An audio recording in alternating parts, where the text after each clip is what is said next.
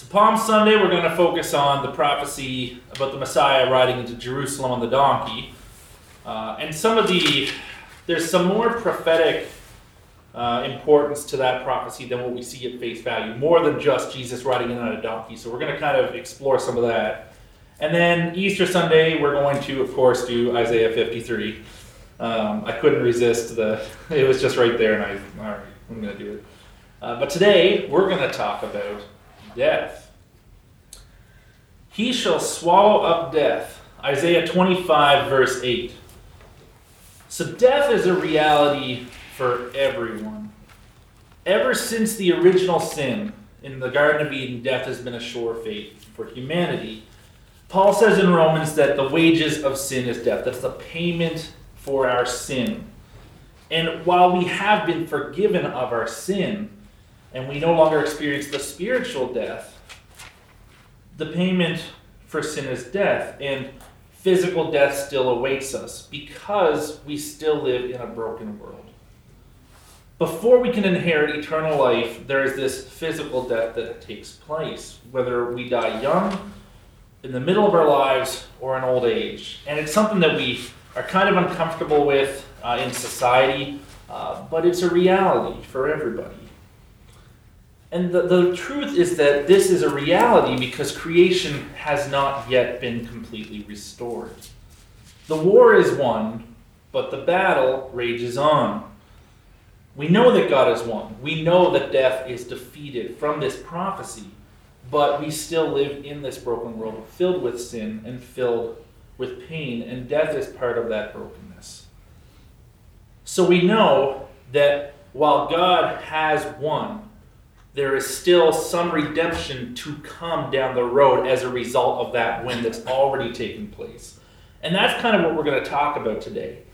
We're going to look at this prophecy that not only looks forward to Jesus and what his sacrifice would accomplish, it's also a prophecy that's only partially fulfilled, only partially completed, with the promise of more to still come.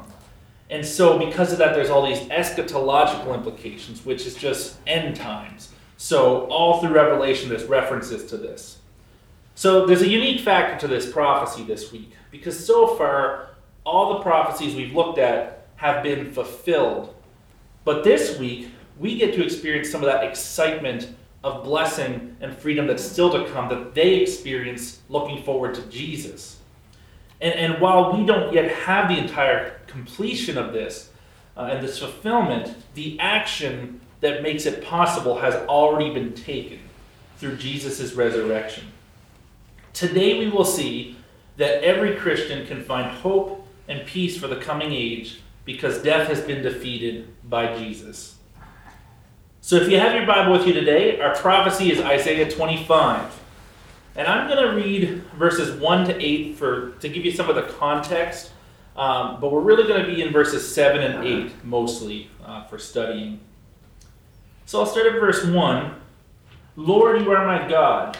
I will exalt you and praise your name, for in perfect faithfulness you have done wonderful things planned long ago. You have made the city a heap of rubble, the fortified town a ruin. The foreigner's stronghold a city no more. It will never be rebuilt. Therefore, strong people will honor you. Cities of ruthless nations will revere you. You have been a refuge for the poor, a refuge for the needy in their distress, a shelter from the storm and a shade from the heat. For the breath of the ruthless is like a storm driving against a wall, and like the heat of the desert. You silence the uproar of foreigners as heat is reduced by the shadow of a cloud. So the song of the ruthless is still. And this is where our focus is going to be today, this next bit.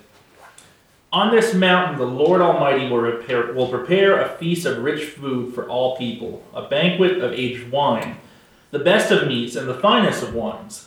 On this mountain he will destroy the shroud that enfolds all people, the sheet that covers all nations. He will swallow up death forever. The sovereign Lord will wipe away the tears from all faces. He will remove his people's disgrace from all the earth. The Lord has spoken.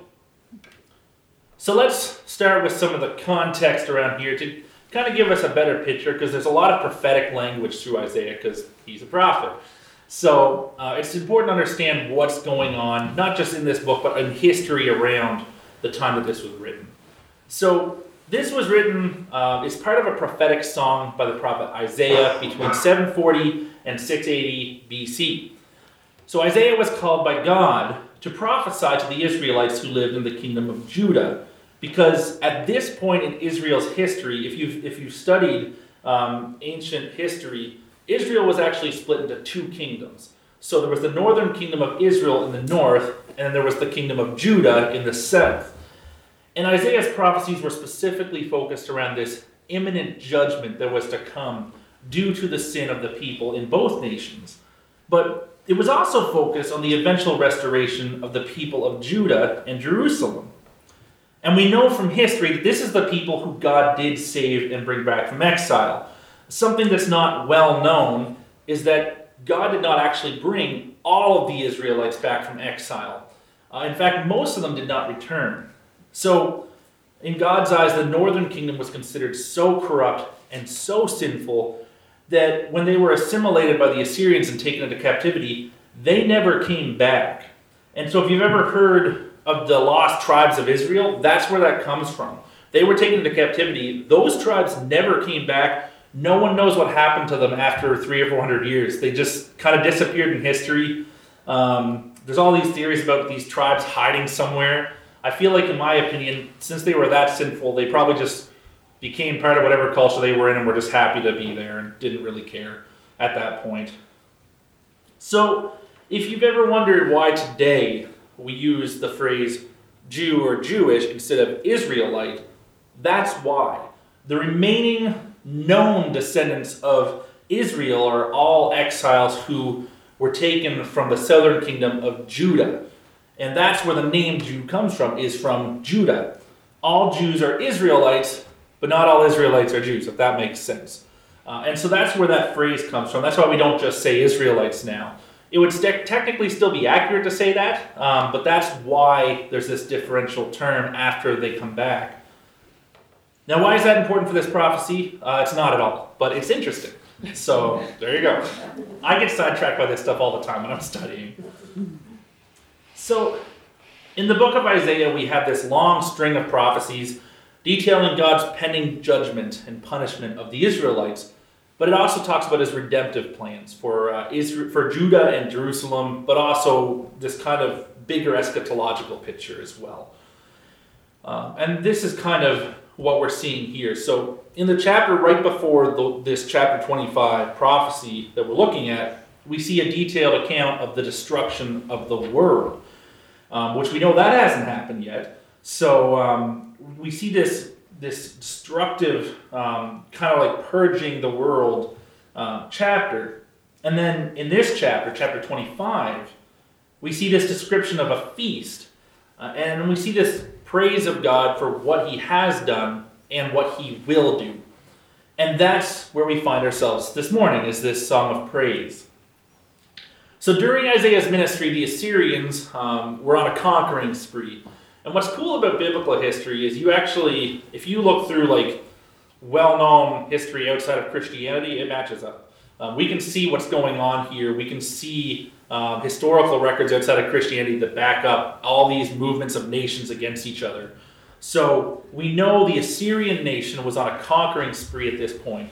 And at one point they actually demand the king of Judah, Hezekiah, to surrender. But Isaiah tells them that Judah will not be defeated yet. They were eventually, but for now they're all right. But the Assyrians did succeed in capturing the northern nation of Israel. They were defeated. And then a little while later, I say a little while for us, but for them hundreds of years, the Babylonians come along. They conquer the Assyrians, and then eventually they conquer the nation of Judah as well and take those people into captivity. And that didn't happen until a little while after this was written. So the point of telling you all this is that to put yourself in the eyes of Isaiah's audience, his proclamation of judgment was not some far-off thing. They were watching this happen to their neighbors. It wasn't like times were good during Isaiah's ministry. War was looming, but they were burying their heads in the sand regarding their rejection of God, and that's why Isaiah was coming along to warn them. So when we first read this passage, a few things stand out very clearly to me. And again, focusing mostly on verse 7 and 8 of chapter 25. So the first thing we see is this mountain. This mountain is the setting for these events that were to come and to happen. There's this on this mountain repeated over and over. There's this talk about this covering or veil, which is to be removed from all the people. And then we see this prophecy that God will swallow up death. We see that God will remove the reproach of his people and wipe away every tear, and structurally in this passage is kind of tied to that removing of death. And then we see that all of this will happen because God has spoken it. The Lord has spoken. And something else just important for you guys to know, when you're reading your Bible in the Old Testament, whenever they use all uppercase letters for the word Lord, that is the Hebrew word Yahweh in the original text. And so that was a word that they were almost scared to use at that point in time because they believed that if you took the Lord's name in vain, bad things happened because God told them that. But they were scared to say it at all. And so they would replace it, and we replace it too in our scriptures with this uppercase Lord. So if you're ever wondering why sometimes it's not uppercase and sometimes it's completely uppercase, when it's completely uppercase, it's the actual name of God. And so there's always intensity there. He's saying this by his own name. All right, so let's look at the actual passage. Starting in verse 7. And like I say, both those two verses is all we're really going to look at for this prophecy. And on this mountain he will swallow up the covering, which is over all people, even the veil which is stretched over all nations. So first of all, where's this mountain that he's talking about? And in Isaiah 2, we see this identified as the mountain we spoke of last week, the mountain that the temple was on in Jerusalem, Moriah. So it says in Isaiah 2, "Now it will come about that in the last days the mountain of the Lord, house of the Lord will be established as the chief of the mountains, and it will be raised above the hills, and all the nations will stream to it." So that's the mountain he's talking about, the mountain that the house of the Lord is on in Jerusalem. So on that mountain, he will swallow up this covering or veil, and he will swallow up death and wipe away every tear. Focusing in on this veil or covering, which is over all the people and all the nations. The veil or covering is an image used throughout Scripture. Usually it was used to conceal something, to conceal maybe the face of someone in mourning or something shameful. Sometimes it was used to cover something sacred. And then it's also used often in Scripture to refer to ignorance and hardened hearts. And that's kind of the sense of the word in this passage. I guess our modern equivalent would be burying your head in the sand. So this is kind of the sense we have here. It refers to the ignorance of a current and a future state and the way to eternal life. It says here that on the mountain of the Lord, this veil will be removed. And that's meant to be an expression, again, of the ignorance, the superstition, the crime, and wretchedness that covers the earth, and the ignorance towards our own sinful state. We see reference to this veil in the New Testament by Paul. In 2 Corinthians 3:12-16, it says, "Therefore, having such a hope, we use great boldness in our preaching and are not like Moses, who used to put a veil over his face so that the sons of Israel would not look intently at the end of what was fading away." And here's where it gets interesting. "But their minds were hardened, for until this very day at the reading of the Old Covenant, the same veil remains unlifted because it is removed in Christ. But to this day, whenever Moses is read, a veil lies over their hearts. But whenever a person turns to the Lord, the veil is taken away." So we get this picture of hardened hearts and ignorance and a veil that covers your understanding. But when a person turns to the Lord, this veil of ignorance is taken away and they understand and know the error of the ways. And I think this is kind of why when you have someone who's not a Christian, they say, well, what's the big deal about all these rules? Like, I'm not a bad person. They don't get it. But then you have Paul planting and leading the church, and how does he refer to himself? As the worst of sinners. That doesn't mean that he's worse than these other people. It means the veil of ignorance is lifted away and he sees his sin for what it is. There's no more hiding from it. There's no more burying his head in the sand. The veil of ignorance is taken away and you can see the state of the world and your own sinful state for what it is. And then we come to verse 8. He will swallow up death for all time. And the Lord God will wipe away tears from every face, and he will remove the reproach of his people from all the earth, for the Lord has spoken. And depending on your translation, you'll see that word swallow up when he's talking about the veil as well. So this imagery around swallowing up something is also rooted through not just scripture, but a lot of historical literature in that time and in those cultures. And it was meant to destroy entirely, to remove, take away. It's swallowed up and eaten, for lack of a better word. It was funny, Larissa was kind of making fun of me. I said about this swallow up, and she's like, and I was like, but that's kind of the picture, you know? Like, if you see something eating something else, like, it's gone, it's destroyed. If you're ever watching, like, those animal shows on TV where something's hunting something else, like, it's destroyed. And it's used, this phrase, in other cultures as well. And you get the sense that Isaiah is kind of contrasting some of these other ancient cultures, and there's almost a sense of irony in saying that God will swallow up death here, because death is often pictured as the swallower of life in other cultural ancient literature. So he's contrasting that and saying that that God is going to swallow death. And this passage is quoted by Paul in his argument regarding the resurrection of the dead in 1 Corinthians 15:54, when he says that death is swallowed up in victory. Now, this abolition of death was proved as possible through Jesus' ministry and the raising of the dead. It was declared and won through his own resurrection.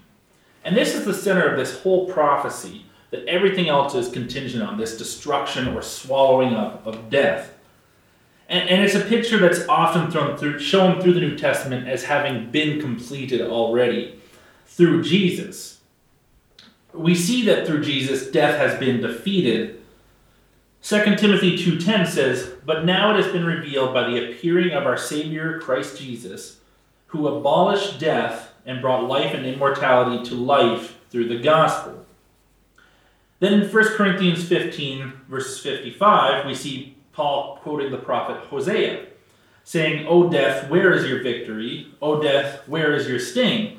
The sting of sin is death, and the power of sin is the law. But thanks be to God who gives us the victory through our Lord Jesus Christ." And then we also see the eschatological implications of this eating of death all through the book of Revelation.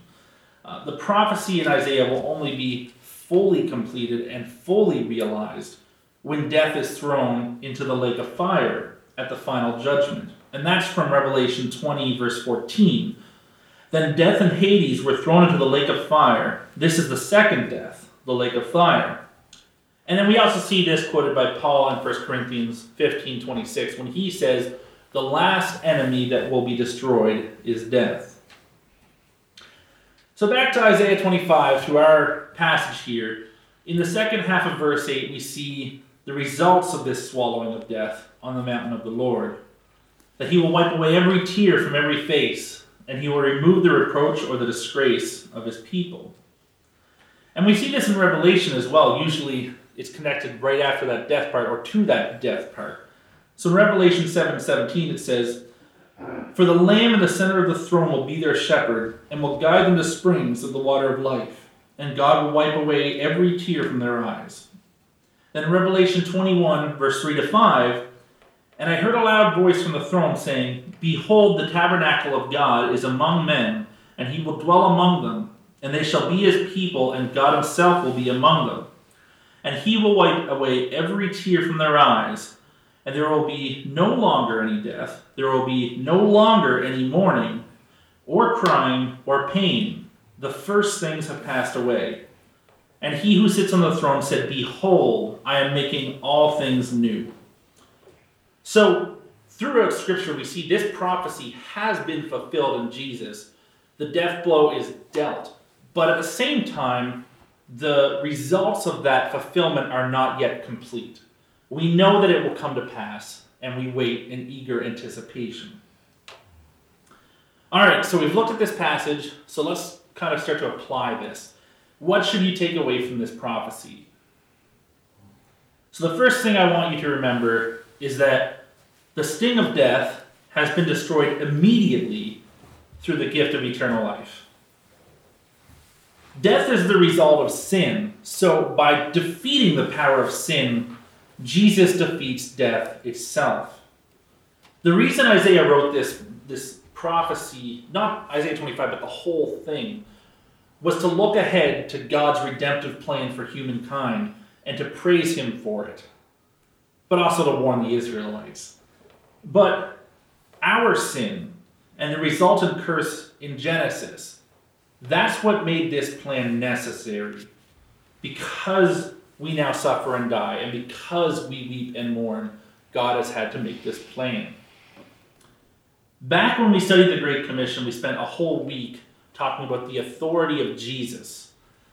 And during his life ministry, he demonstrated that he has absolute authority over death by raising people from the dead. And then God demonstrated his power over death by raising Jesus from the dead. Peter says of Jesus in Acts 2, "But God raised him from the dead, freeing him from the agony of death, because it was impossible for death to keep its hold on him." It was impossible for death to keep Jesus. Not hard, impossible.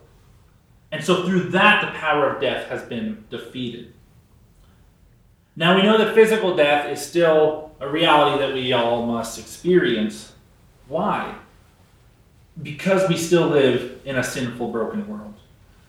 The redemption of the world is not yet complete. And this will only be completed at the final judgment. But the immediate gift is that we have eternal life. While death is still an absolute, spiritual death is not. In Romans 6 it says, "Therefore we have been buried with him by baptism into death, so that just as Christ was raised from the dead by the glory of the Father, so we too might walk in newness of life. So you also must consider yourselves dead to sin and alive to God in Christ Jesus. No longer present yourself to sin as an instrument of wickedness, but present yourselves to God as those who have been bought from death to life, and present yourself to God as an instrument of righteousness." So God has bought us and paid for us with his death, with the death of his son Jesus. And now we are dead to sin. Death is a result of sin. And while physical death is still a reality, just like sin is still a reality in the world around us, the war has been won and the death blow has been dealt. Jesus has defeated death.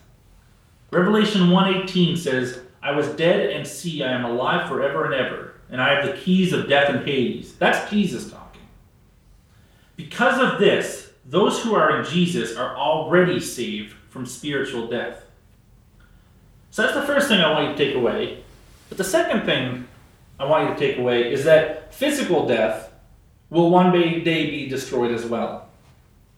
We see the fulfillment of Isaiah 25 in Revelation. In chapter 19, there is this feast of celebration, a wedding feast for Jesus and his church, like what we see in Isaiah 25, this feast of celebration. And then we see this fulfillment of the prophecy in Isaiah 25 in Revelation 20, verse 14. It says, "Then death and Hades were thrown into the lake of fire." This is the second death, the lake of fire. And then finally in chapter 21, after that takes place, we see the new Jerusalem coming down from heaven, and God once again lives with us on this new earth. And this fits because Isaiah 24 details the destruction of the old world, the old things passing away, and God making all things new. While we have only seen the first part of this prophecy fulfilled, we have the benefit of knowing that the war is won, death is defeated, and that the plan is set in stone. When all is said and done, the last enemy that will be destroyed is death itself. To conclude, it can be hard sometimes when you live in a sinful world and a world filled with pain and suffering. It can be hard to remember that sin and death are defeated. But this prophecy, what it does for us as we move towards this Easter season, is it serves as a reminder. It's a reminder that while the war is won, the battle rages on. But it reminds us the war is won. It reminds us that while we do live in a world changed and delivered by Jesus, and we live and walk in this new life that he's given us, that the world we walk in with that new life is still hurting and broken. We get to experience so many blessings and gifts as a result of the sacrifice Jesus made. But sometimes we also need to remember that just as the sacrificial system was a temporary means to an end for the Israelites, the world we live in now will also not last. We've seen the fulfillment of this promise, but we have not seen the entire prize, the entire result of this promise. We're running a race towards that prize, the full restoration of creation and humanity. It's a new word. The full restoration of humanity's relationship with God. When Jesus walked on the earth, he healed the sick and raised the dead, giving people a small window into what was to come. Make no mistake, Jesus' miracles, they weren't just miracles, they were prophecy of things to come. We are forgiven and we have freedom from spiritual death, but God is still working on us to make us complete. Sin and death are defeated, but we still have to live in a world with sin and death. But one day, God's work in us will be complete. And one day there will be no Satan. One day there will be no more temptation and no more tears. And even though we are all still facing a physical death, unless we're lucky enough to be one of the ones around when Jesus comes back, we have this promise from Isaiah 25. Regardless of the sin and the pain in the world around us, death has been destroyed by Jesus. And so as we move towards Easter, yes, let's focus on and praise God for what we have now through him. But let's also praise him for and anticipate what is still to come. I'll close in prayer. Father God, I thank you for primarily your Son and the sacrifice that you gave and that he gave for our freedom. I ask that you would help us as we come close to Easter to focus our hearts and minds on you and how much you loved us to give your own Son so that we could have a relationship with you. I also thank you not for just for what we have now, but for the things that are still to come, and for the amazing immensity of your plan to restore us all to a relationship with you. I just ask that you guide us this week as we go out into our lives and in our relationships with those that we interact with day to day, and help us to be beacons of light to those that we see. It's in Jesus' name I pray. Amen. Amen.